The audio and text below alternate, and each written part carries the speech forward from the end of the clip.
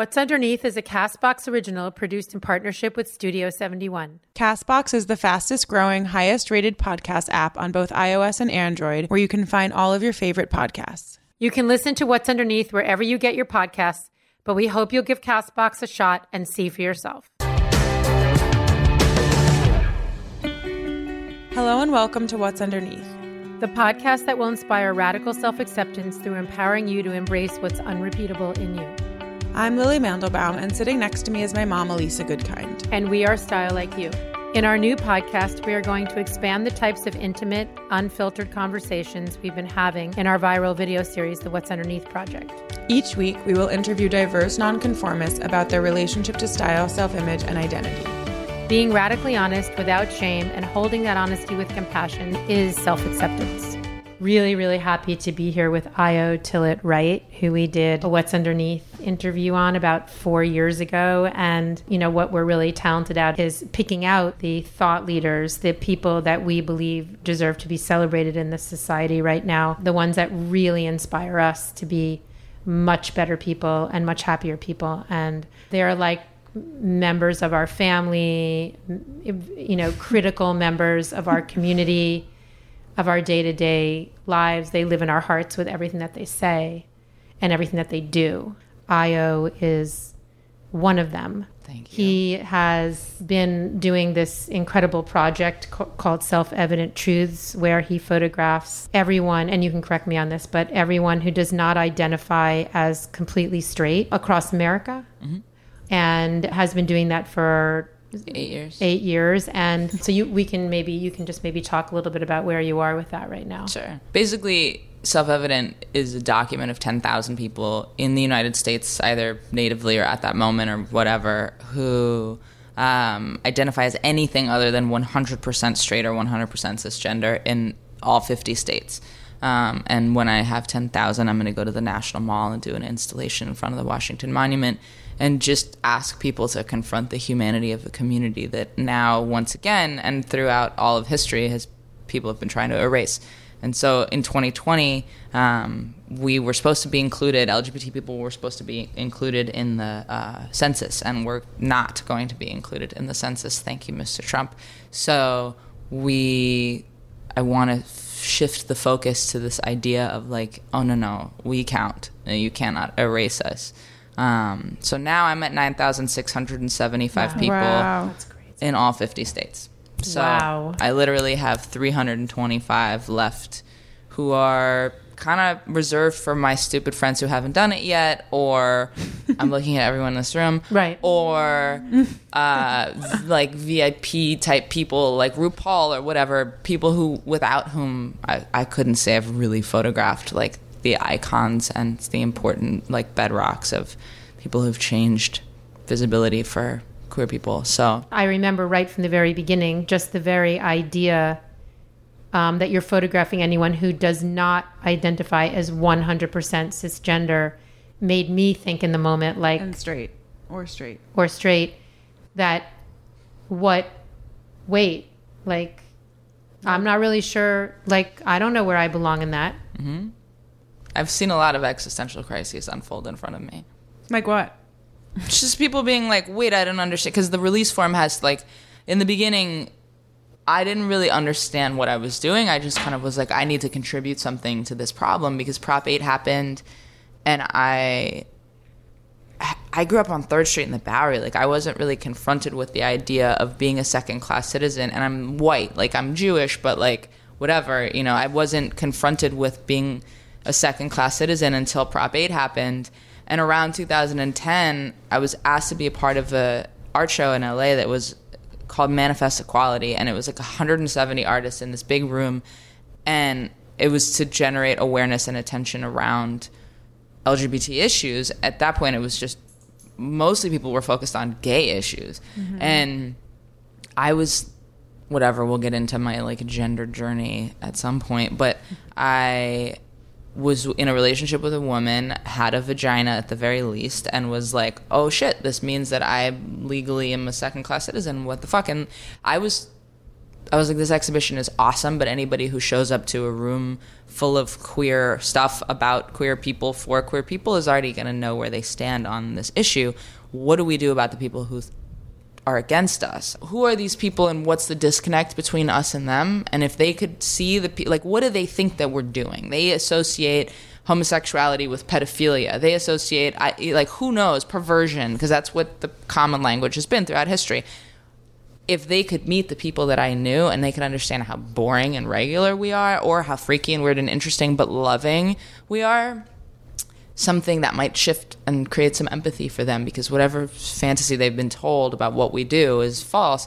And so I decided to just try to, like, introduce people the best way that I knew how, which at that point I was a fine art photographer, and I was like, I'm pretty good at taking a portrait of someone. Why don't I just do this? And so in the beginning, it was like, I want to photograph anybody who is anywhere on the LGBT spectrum, but I didn't really know anything about trans issues, despite the fact that I had been a trans child and was transgender my whole life.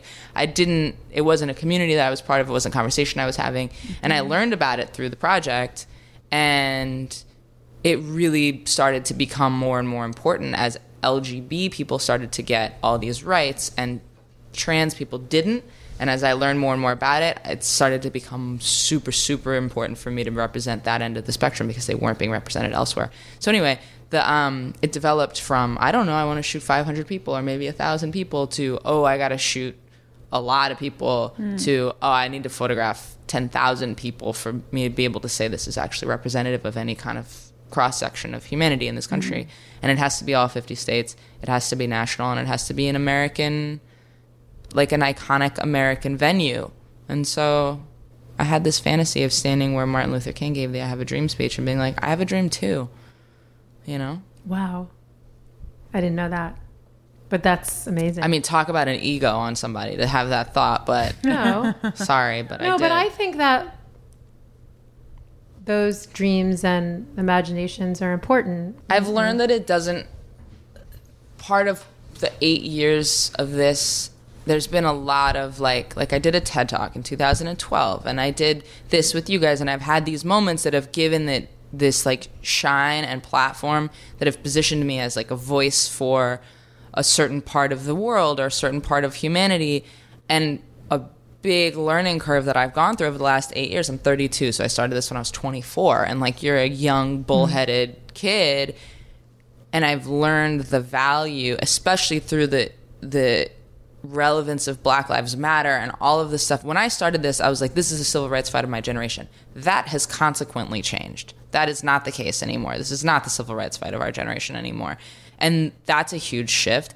And I've learned and started to try to really internalize the power of, if you are given a platform as a white person of any denomination, hand it over. So my vision of like me standing on the spot where Martin Luther King gave the I Have a Dream speech has changed, where it's like, I might be standing there behind somebody else, and that will be just as powerful and just as important, because if I can create that platform and give it to somebody who would not necessarily be able to create that platform for themselves for whatever reason, then I've done my job. Like, I've learned so much in the last 8 years. I mean, I can't even imagine. You've been literally in every state. Every single state in this country. And the amount of people, I mean, it's a lot of fucking people. I mean, we used to call it gotta hear like what are some of the most monumental memories, things moments that you know, what stands out? There are a lot of different archetypal experiences, like the mom in South Carolina who came with her trans daughter, and you could tell she was just like, what we were at what the fuck was the city called? I'm so bad. I swear I have a hole in my head that memories leak out of. Whatever. Columbia, South Carolina Pride, which I couldn't believe existed, and then was subsequently huge. And this woman was just kind of baffled by the whole thing and was just like, this place is so, wow, all these were just, geez, you know? And then she was there with her daughter who was trans and had like just come out a year or two ago. And she told me about how she came out to her parents, her daughter, and her dad was just like, fuck you, you're a faggot, I don't want anything to do with you, you're my son, you're always going to be my son, had no understanding for it and was abusive to the girl, and the mom left him. And she's like, fuck that. Like, this is my child, and I'm going to protect my child as she exists. And I was really, there's a lot of those. I think also because of the journey that I was on and like the weird explorations I was doing with myself. There was a woman in Maryland who was at a university that I was speaking at, had cerebral palsy, and she was in a wheelchair. And she told me basically that I believe she was from Guatemala. I think she's from Guatemala. And she was first generation immigrant, and her whole family had moved here.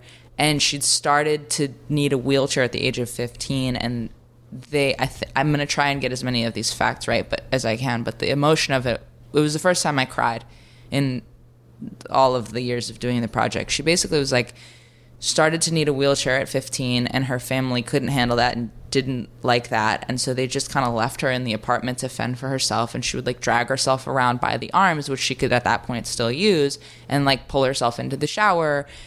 And her family was like blue collar workers, and they despised that fact. And then she came out as trans when she was in high school, and they started to make arrangements to ship her back to Guatemala. And she said to me, what that means for a working family from Guatemala is if you can't work and you're seen as some kind of sick pervert, if I'd gotten on that plane, they would have wheeled me out into a field and dumped me out of my wheelchair and left me to die. And she got, I believe, her guidance counselor in her school adopted her and managed to keep her in the United States until she turned 18 and could emancipate herself. And she then started taking her hormones, and she had begun to transition, and she was now in college that she had gotten herself a scholarship to, and she lived in an apartment with her friend. And she looked at me and she told me that prednisone is counteracted, which is the only thing that staves off the progression of cerebral palsy, is counteracted by the hormones that she was on for her transition. So effectively what that means in layman's terms is that it speeds up the imminent arrival of her death due to her disease. And it was more important to her to take her hormones and live a shorter life as her real self than it was to live a longer life in the body that didn't belong to her. Wow. If that doesn't say everything, I don't know what does. I hadn't come out as trans yet, and I was What sobbing. year was this? Or like... I came out 3 years ago, so it would have probably been 3.5 years ago.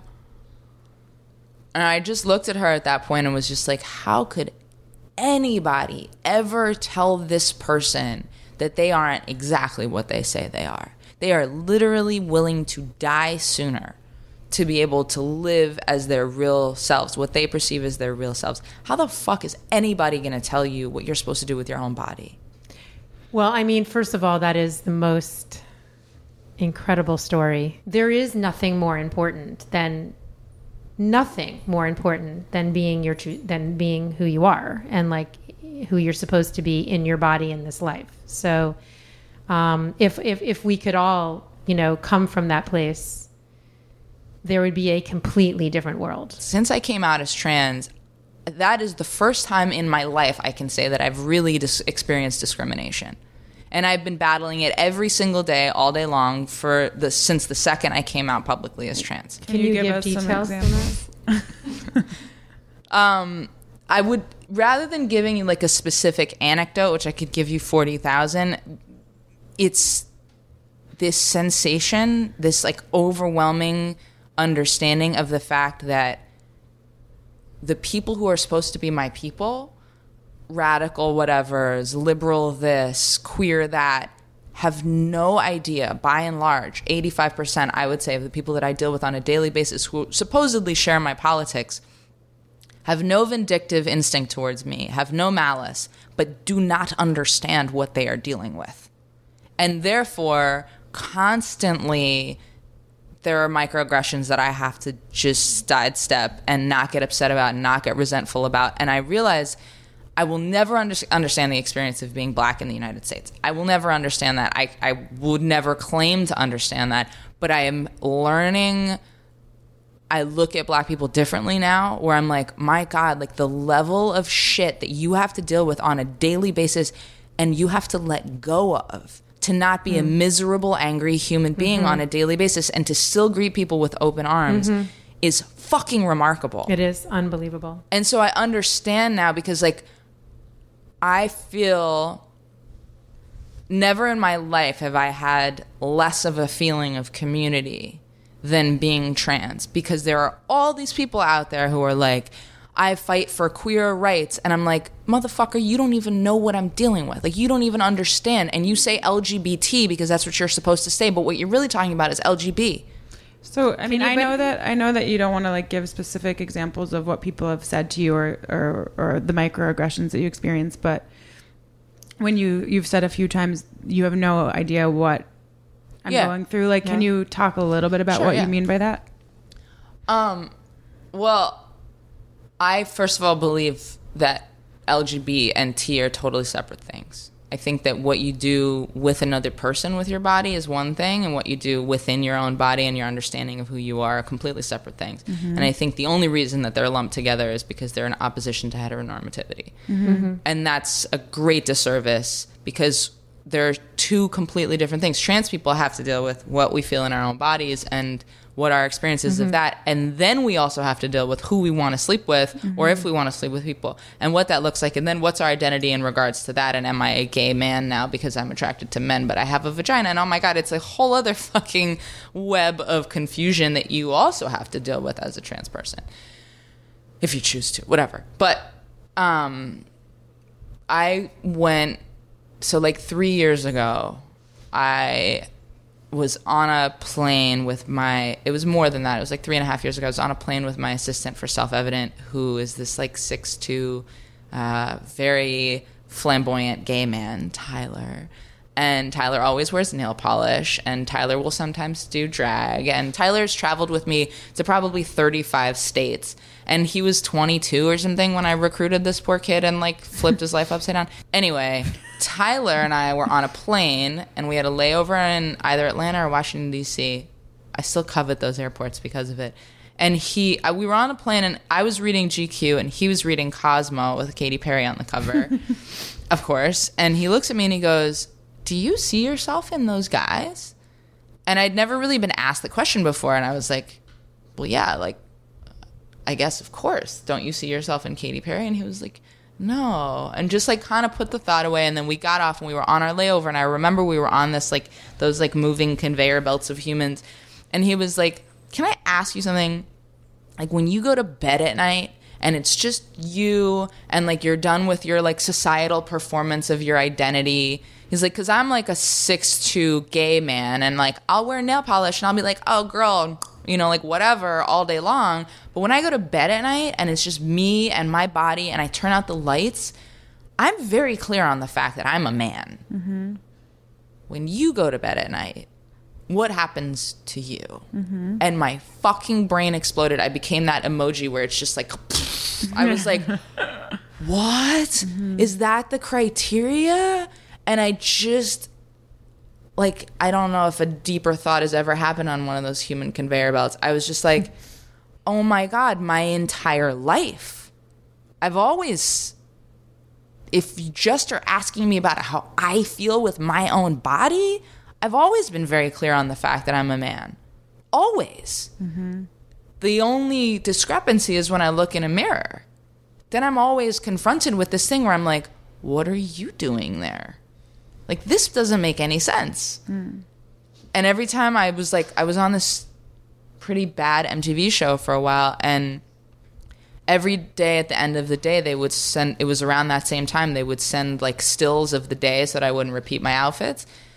And I remember the discrepancy between waking up in the morning and getting dressed and looking at myself in the mirror through my own mental, you know, rose-colored glasses, and then looking at the pictures at the end of the day and being like, who's that? What are those tits?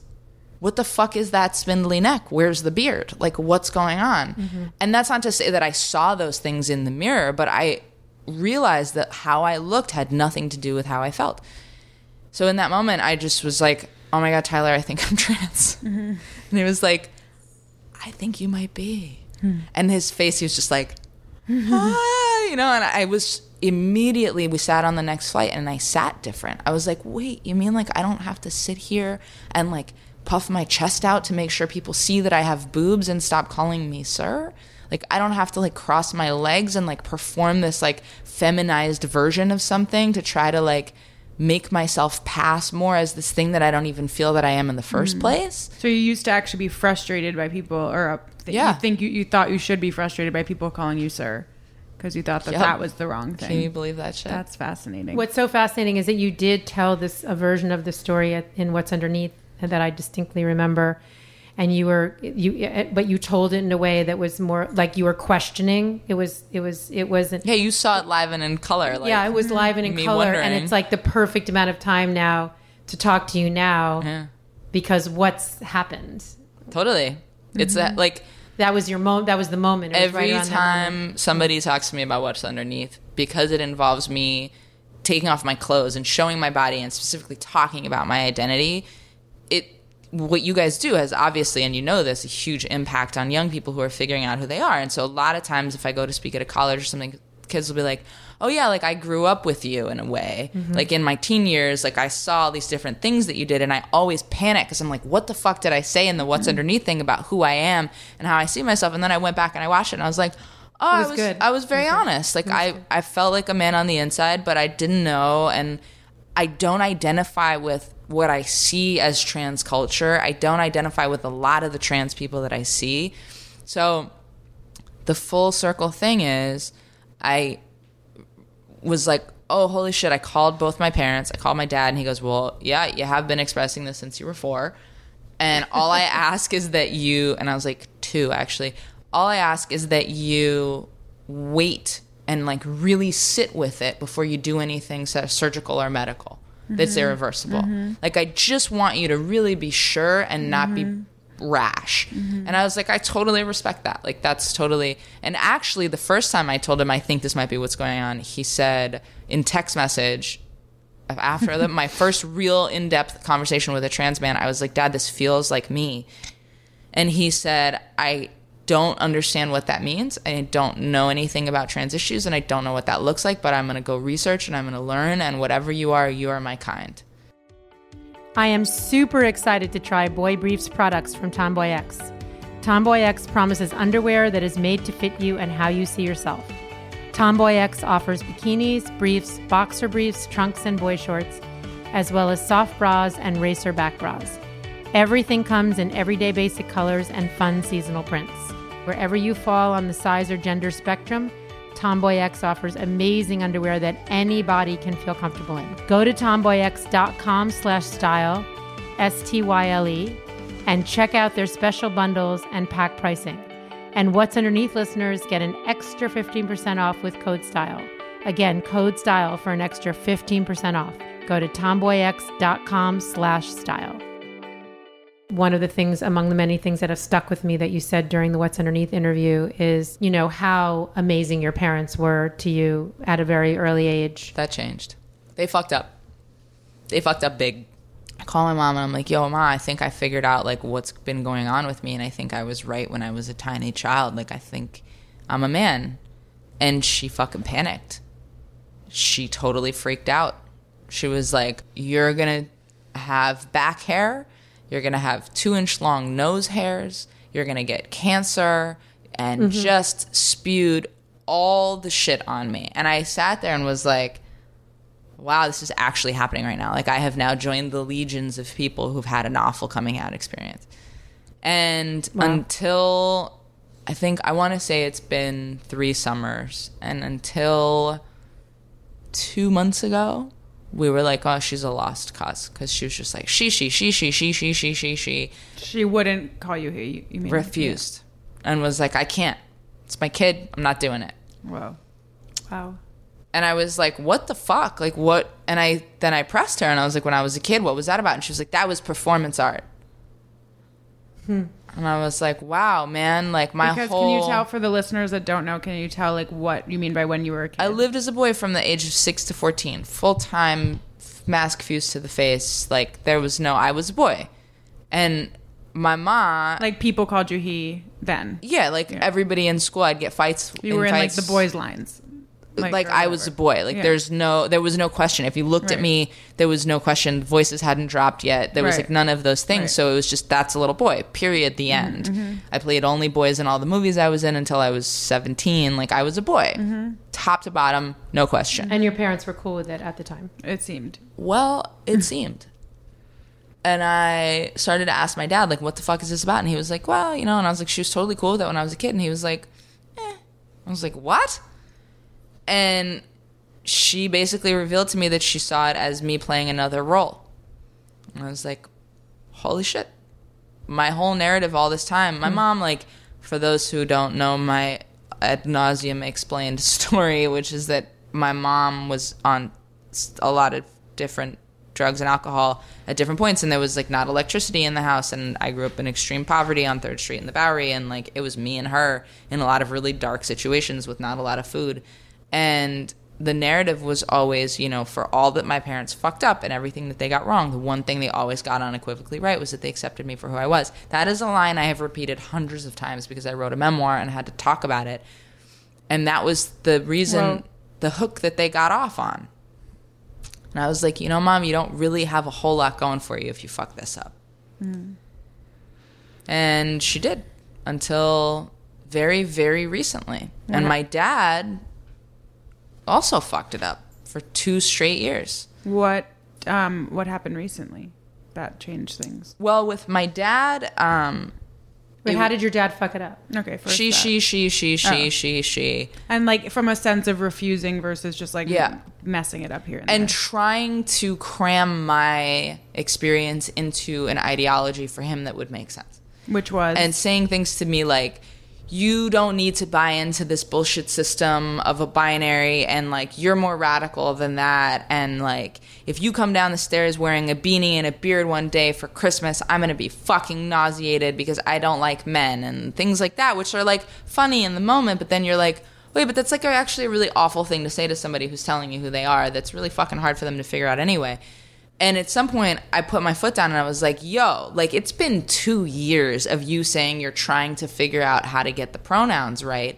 And like, you used to be my best friend, and you are the number one person who everyone else is going to look to figure out how they should refer to me. And you're out here going, well, I was talking to this person and, you know, I just used she so that they would understand who I was talking about. But I try to use he when I'm talking to you. And I'm like, fuck you. And then he said to me on the phone one day, we got in a fight where I was like, you are erasing me. And he was like, you're a petulant millennial who just needs everyone to bow to their ideology, and you're forcing your politics and your demands down everyone around you's throat. And I hung up on him and I didn't talk to him for 4 months. Wow. And my dad was my best friend. Wow. So how did this period of time affect you? It's excruciating. It's excruciating to feel like you don't have... I grew up with a mom who was more my charge than my protector. Or my provider. She was a very fierce protector, but didn't provide for me in any kind of normal sense, and had a narcissistic form of life that didn't allow her to ever see me. So I really needed my dad to be the stable one and to have like any semblance of real love. Yeah. To like actually show up for love. Me, to see me. See you. And he destroyed that with this because he truly could not understand what he was dealing with. And I was still figuring out the language for what I was dealing with. And what I was saying was, I just need you. I can't fucking sit here and have a discourse with you about why I need you to call me he. But I'm telling you that it's sandpaper on my skin when you call me she. And I just need you to fucking listen to me and have my back. And he couldn't, and he wouldn't. And it broke my heart. And so after 4.5 months, we decided to like try to see each other. I came to New York, and I was going through a fucked up breakup with someone who decided 9 months into a very committed relationship that, oh, lo and behold, she couldn't be with a trans person. And I came to New York, and I was like, I'm devastated because I am now losing everything because of this. I've lost my relationship with my parents. this person that I thought I was going to be in a serious committed relationship with just cheated on me with a cis woman and left me because she needs to be with women. And my book got completely co-opted by the narrative of me as a trans author rather than me as a fucking author or a survivor or any of the things that my book is about, because it's not about me being trans. It's a part of it, but it's not a book about me being trans. And everything is going to shit because I decided to tell the world who I really was. And I really need you to just fucking show up for me right now. And we had a really awkward lunch. And I went over to his house, and we were sitting on his veranda or whatever, and I could see him struggling with this. Like, he just couldn't figure it out. And I was like, Dad, check this out. I went to see a doctor about potentially taking hormones. And I asked the doctor, do you think that this, me being trans, might have something to do with why I'm prone to bouts of, like, suicidal depression, and I have crippling anxiety sometimes, and, like, have these 3-day bouts of just black soul awful terror? And she said to me something that completely changed my entire understanding of the T in supposedly LGBT. She said there have been multiple reputable studies done where they've dissected the cadavers of transgender people, and their brains have been found to more closely resemble that of their quote-unquote chosen gender than that of their biological sex. Mm-hmm. Whoa. And I finally got to say to him, I know what my biology is. You're aligning with your biology. I am aligning with my biology. And the analogy that I used for him was, look, this is what I've learned about my brain. If you ask an identical twin what makes up the essence of who somebody is, they're not going to tell you it's the body you come in. You know what I mean? It's who you are on the inside. It's your psyche. It's your mind. So if my brain is a male brain, mm-hmm. that's probably 85-90% of who I am. Mm. But what you see is the skin suit that I come in. Mm-hmm. So if you call me she, you are erasing mm-hmm. the only shot I've got at screaming to the world of who I really am. You are erasing that 85-90% majority of who I actually am and reducing me to the thing that matters the least, which is the skin suit that I come in. Totally. And I watched his brain explode, and he was just like, I get it now. Oh. So how do you feel? And did your mom come around too, or is she coming My around? mom is just starting to. So she just for the first time a couple months ago referred to me as a female-bodied person. And I was like, oh, and she said to me on the phone, she called me, we were in an airport leaving New York, my girlfriend and I, current girlfriend, who it's a whole other fucking ballgame being with somebody who actually loves you for who you are. Wow. Let's get back to that. No, yeah, I have so many things to ask you right now. It's on my list. And she called me and she said, I want you to know something. You are the first female-born person. And I was like, all right, I'll take that. That's a victory. In our entire family lineage to own property without the help of a man. And I was like, all right, I see where you're coming from. Like, I see why you're so attached to this narrative of me being your daughter. Because to you, it has this historical context of me being a quote-unquote woman who's achieved all this shit and broken the norms and has agency. Mm-hmm. Wow. And it kind of broke my heart for her a little bit, because I was like, this sucks that I can't actually be that for you. But I do have tits and a vagina, so I'm down to, like, play the dress up for you if you want. Are you able... I have so many things to ask. I don't know where to start. What's the you listener can't see them fighting with each other with their eyeballs over who gets to ask the question next. It's hilarious. Are you able to forgive?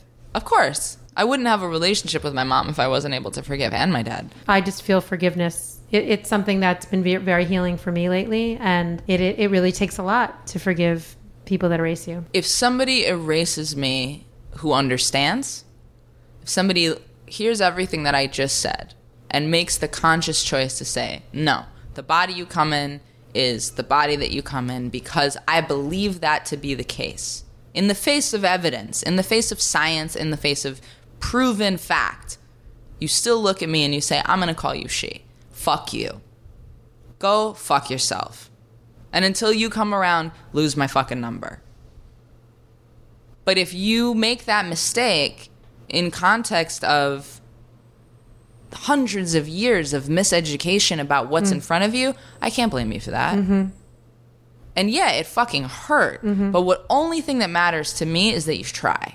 There's nothing that I respect more than a person who is like, yo, this is the way I've been educated and socialized for all this time, and there's a bell ringing somewhere that there's something wrong with that, and I would like you to help me get right with the world. I will fucking walk you down the aisle of your education about this shit, no problem. Because I was so off. Right. I mean, that's what's so interesting to me is how you were saying that you have always been trans, but you didn't.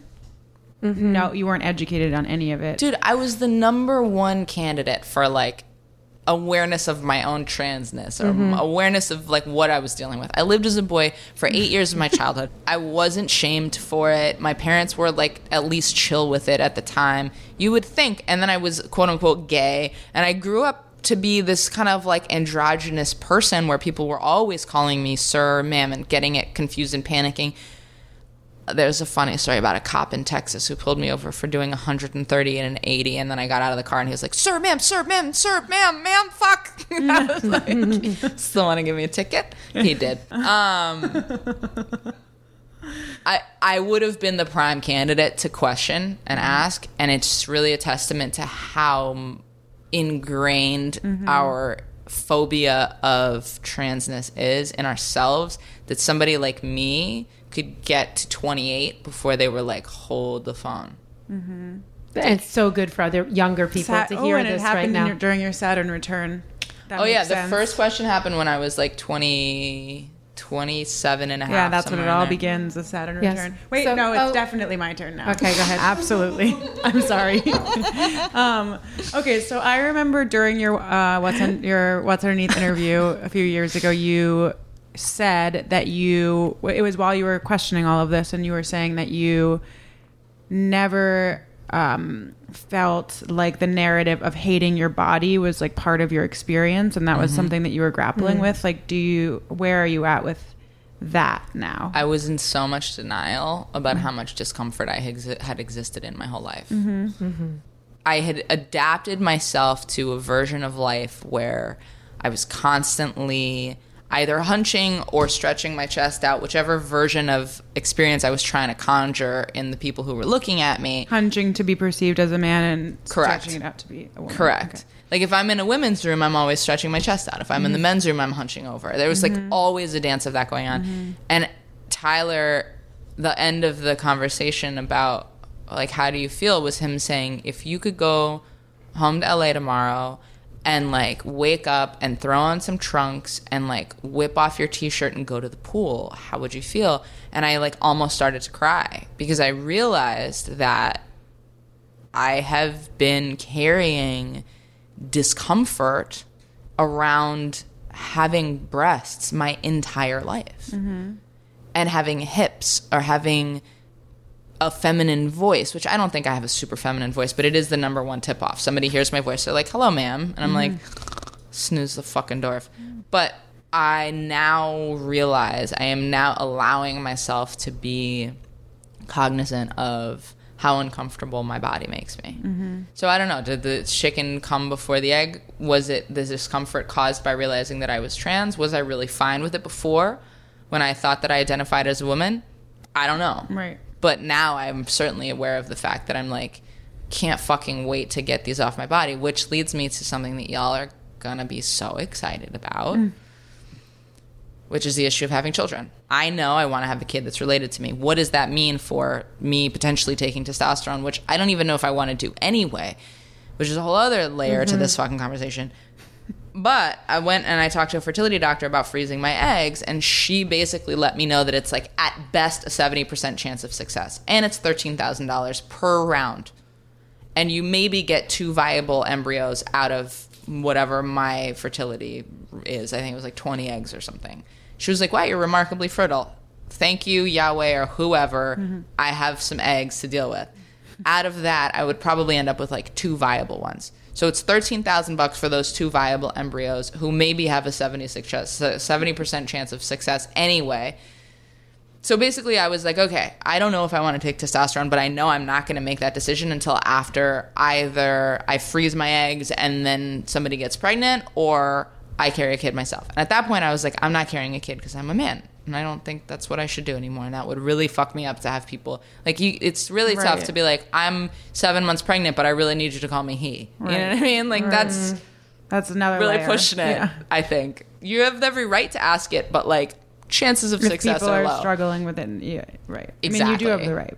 Totally. As a super andro, boyish looking human, and people are struggling with it now, the resentment that I would feel at that point would just be exponential. So I'd rather just fucking let it go. Right. So Although if anyone could do it, I mean, that would really be as a test of it would be the ultimate Yeah. revolution. It would be the ultimate fuck you. Well, no, the ultimate fuck you I figured out is I was in Paris in December with my girlfriend who we were just kind of figuring out that we loved each other.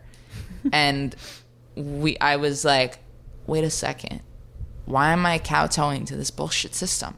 What is this bullshit that I can't carry a child because I'm a man? What the fuck is that? So basically, my plan currently is to give birth to a kid. Wow. And immediately, as soon as that kid's done sucking on him, get rid of my tits. And maybe potentially take hormones later. I don't know. Hair loss is a really gnarly thing, but who knows? Testosterone is a big question mark for other reasons. But right now, I'm like, I'm going to give birth to my kid, and they're going to be like, my dad gave birth to me. Oh my God, wow. And I absolutely recognize that is an entirely unique to me. And because I was raised by punks in the 80s in New York City, whatever the reasons are, that's my attitude. That you have this craving so much to have well, no, the fact that like that too, flexibility within my gender or whatever, like I don't, it will be hard 9 months. Like, but ultimately I care more about being a punk than I care about like 9 months of suck. So when you, can I ask you? Okay, fine. Okay. When you say that you knew that you were a man inside, can you describe what you mean by that? How that feels? Yes. What does that feel like? You know, having people call you he in your own circle for 3 years and having a whole world tell you that you're wrong and you're sick and you're making shit up and you're just deciding that you want to be something causes a lot of confusion and a lot of dichotomy in yourself. And I am not immune to questioning my own shit. And I hope that I never become too sure of myself where I don't question things. So for sure, there's these moments sometimes where my girlfriend will be like, I have the best boyfriend in the world or something along those lines. And I'll be like, am I lying? Am I living a fantasy? Like, is this real? Or, you know, I allow myself those questions, but if I consciously push away conversations that have been planted there by other people and things that have been planted there by society and debates from people who have no experience of what I'm experiencing, it's just very clear. Mm-hmm. And no way of describing it, kind of. It's just like, how do you know that you're gay? Right. How do I know I want to wear these pants? Because they feel right. Was there ever a point where you considered like the realm of like identifying as gender nonconforming and using they them pronouns? Was that ever or always felt wrong to me? That always felt. Can you explain that? Like if there's anything to say about that? I think it was because I have always felt that I was a boy, like very consequently. Other people perceive me to be very in between, and that's often what I hear from my friend. Like my friend last night was like, I've never perceived you as a girl or a boy. My dad says that all the time. A lot of people say that to me. Right. You're just you. You're just Io. And that's frustrating for me in a way because I'm like, yeah, of course I'm technically in between because I have a girl's body. And I'm always going to be a boy with a girl's accent no matter what I do because I've lived 30, at that point, probably 34 years, 35 years in a female form. I'm always going to have had this experience of in-betweenness or whatever. But if you, again, separated the form that I'm stuck with from what I've got in here, up in this cabeza, it would be very cut and dry. It'd be like, that's a boy. That's a man. just as easily could have been a boy that came out of my mom's womb as there was a female, but something got skewed somewhere in there, and like the chromosomes got crossed or whatever, and like you have a vagina with a male brain, and I'm not the only one. It's not a matter of all the things that we do attribute, like men are more this and women are more this, and that's all. It's nothing to do with it. That's all made up too. That's all up for grabs. And all up for grabs, and that's. I don't know if that's all made up. Like I talked to my friend Amber, and she's like one of the most hyper feminine human beings I've ever seen in my life. And she finally started to understand what I was saying to her when I told her that I was trans, only when she compared it to her own experience of quote unquote feminine things. Right. She was like, if you told me that I had to wear work pants and Doc Martens every day, freak out too. I would kill myself. Me too. Me too. She's like, if you took away my femininity, that is so fundamentally who I am. So I would not argue that. Yeah, that's the all chicken and the egg created. Is very confusing about femininity. It's all very fascinating and a whole nother subject for the masculine, feminine, what that is. And yeah, I would love to hear a little bit more about your experience dating in the last few years. And you've hinted at it that like you were with someone who said when you broke up said that she couldn't be with a trans person. She could only be with a gay woman. I think is what you said. And that now you actually are realizing what like true love actually feels like and being seen actually feels like. Can you talk a little bit more about like that journey of people seeing you as a gay woman versus seeing you as a trans man? I think a lot of people ask me like what I'm most afraid of. And I think I, like everyone else on the planet, has the unshakable fear that I'm unlovable on a really deep fundamental level for whatever my flaws are. But when you're trans, you're positioned as a freak in life. And actually, I had an interesting conversation with my book agent the other day about what happened to my book. And he said, you have to understand that he said something that really changed my understanding of why people have such a hard time with trans people. He's like, you have to understand that historically, now we have representation of trans people in common media and public media, but most of it involves people who are unhinged, on drugs,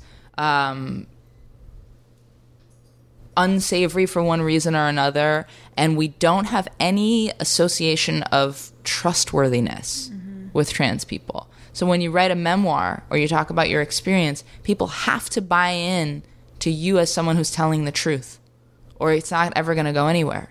And my mind just exploded because I was like, it's so fucking true.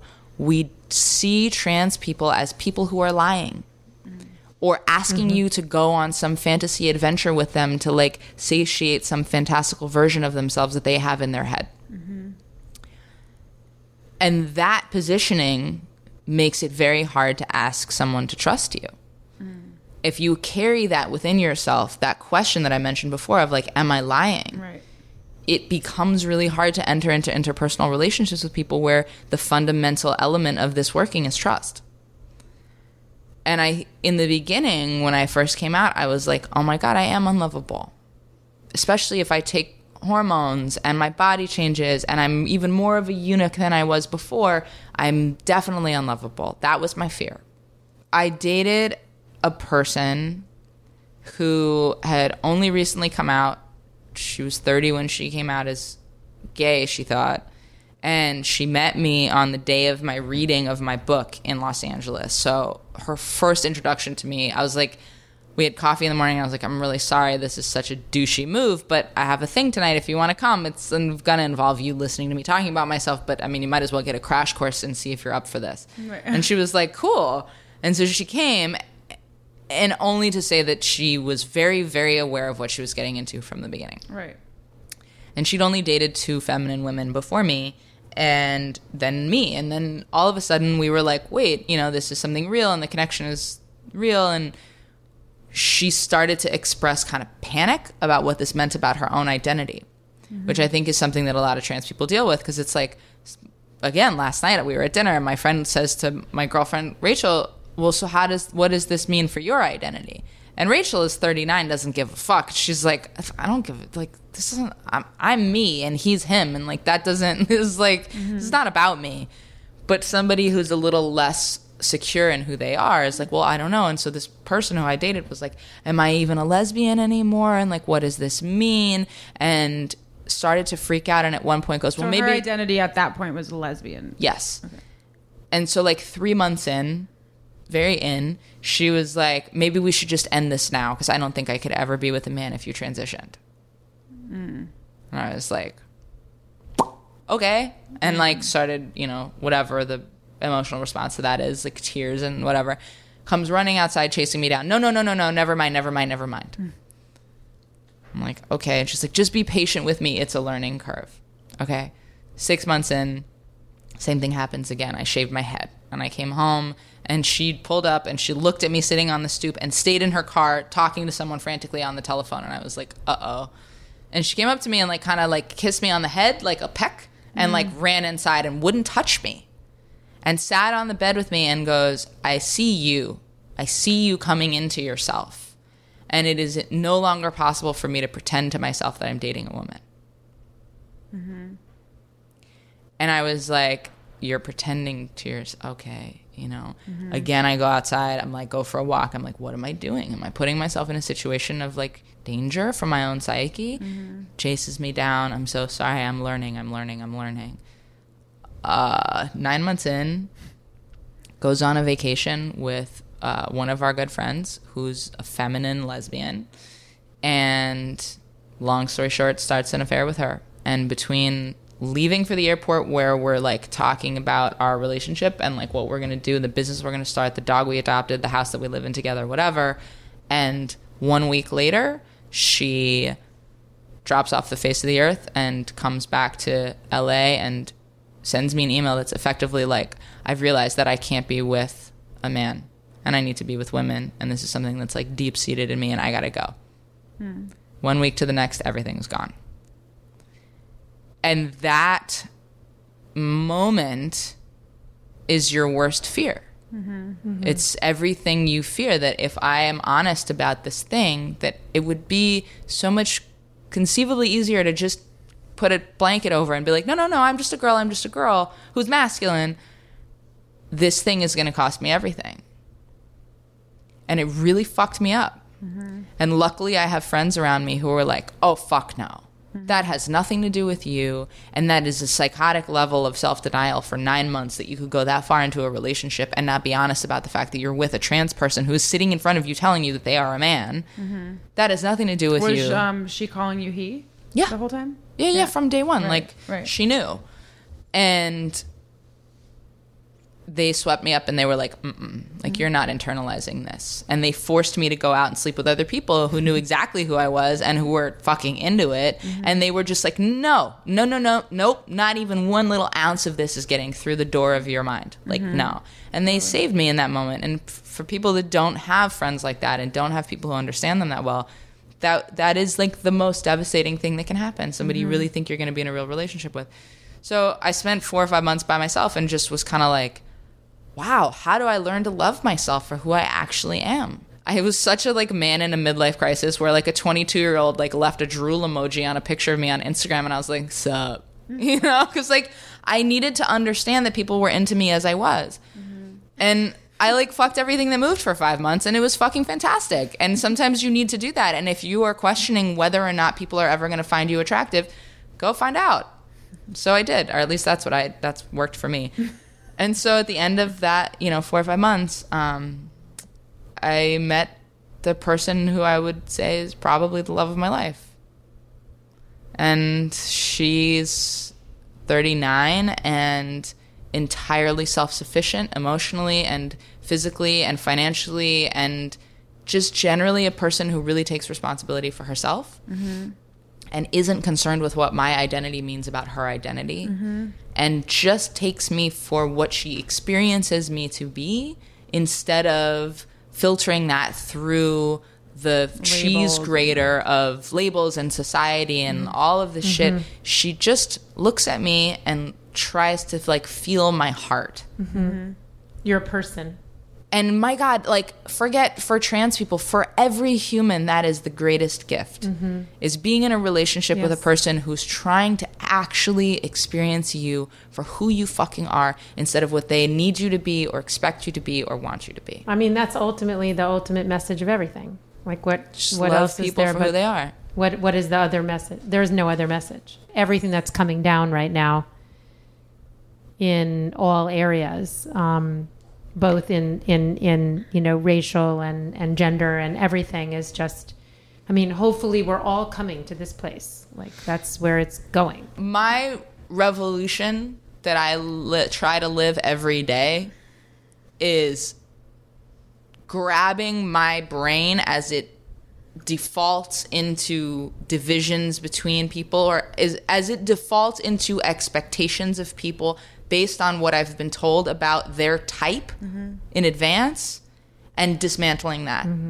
And it takes so much work on a daily basis to not be like, well, this person's going to respond this way because they're Jewish. And I make all the Jewish jokes in the world because I'm Jewish. And I'm like, well, you're such a Jewish mom. And I realize that all that shit, it permeates, and it allows this way of thinking to survive that allows us to dismiss the humanity of someone else or the nuance of someone else's existence, well, because they're part of that group. And, well, you know what they do. We're terrified of what we don't know. And so when you're faced with something that you don't know, it's easier to push it away and to hate it and to erase it or than to it just is generalize it. than it is to or to generalize it than it is to go into it, and what that means for how you have to unravel within yourself and the things that the belief system that you lived with and what you know to be yourself. It would challenge all of that. Well, and also, we can all 5 of us be sitting in this room and leave this room with a completely different experience of what happened. You could hate me, you could love me, you could never want to see me again. Who knows? I love you. So. Thank you. But the point of that is we have the experience that we want to have of people. So if I sit in a room with a black person and I've decided that black people are X, Y, and Z, I'm going to look for everything that they say that proves my case. So what I try to do on a daily basis is allow people to formulate my own understanding of who they are instead of sitting there and trying to prove a case that I already have formed about them. And that is really hard. It's a lot of daily work. Because no matter what social group we fall into, no matter what minority you are fucking biased. Because that is the world that we live in. There's 7 billion people on this planet. You can't meet every type of human. And you hear news and information about them, so you make assumptions about their type of people. We are all complicit in that system. All of us. And the idea that anybody's so low on the privilege totem pole that they don't have to take part in this kind of personal psychological revolution is the biggest crock of shit. We are all discriminatory. We are all unconsciously biased. And we all have to make a really concerted effort to greet people as human beings rather than two-dimensional cutouts representing their stereotype. And sometimes people are such a walking stereotype. You're like a fucking Portlandia episode. I gotta go. Totally.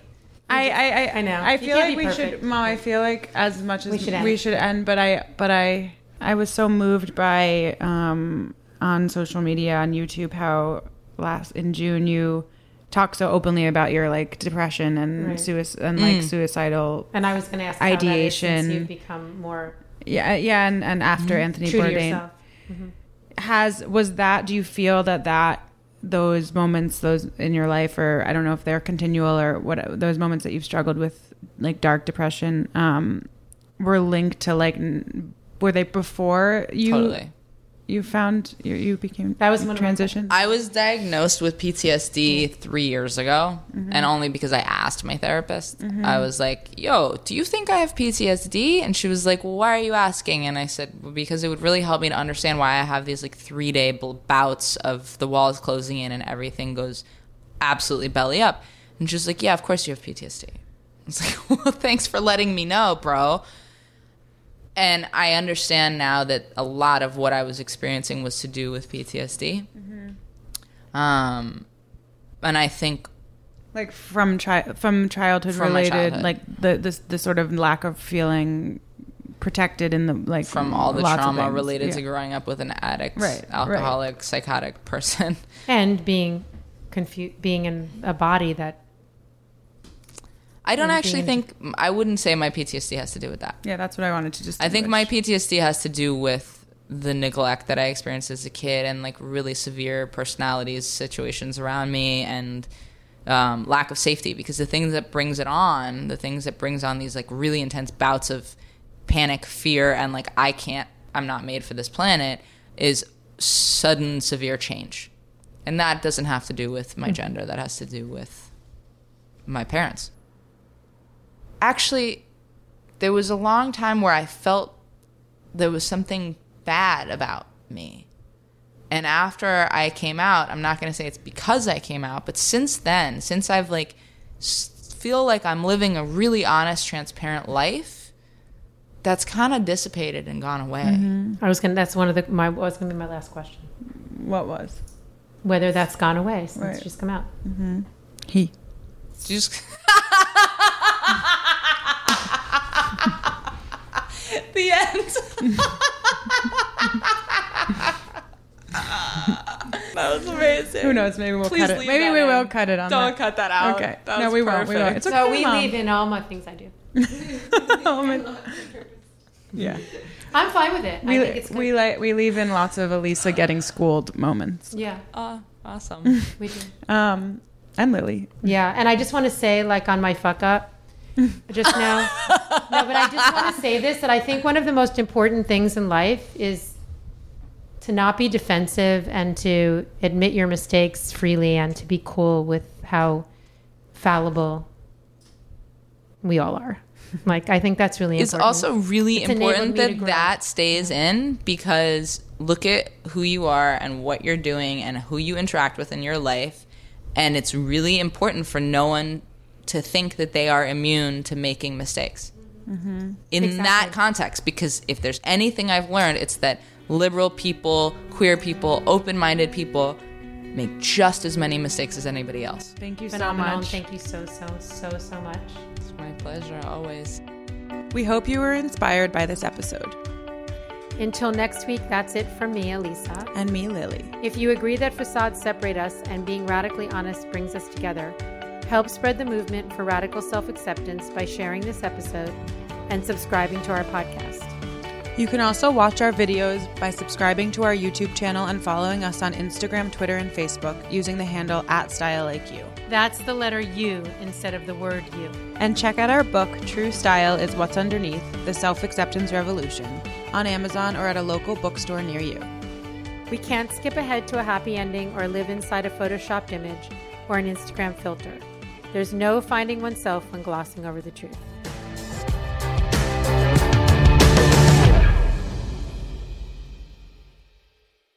Life moves fast. It's good to take a step back and appreciate the little things in life. On Simply Complex, we dive into those professions, items, and processes we often drive past in a blur or take for granted in our daily rush.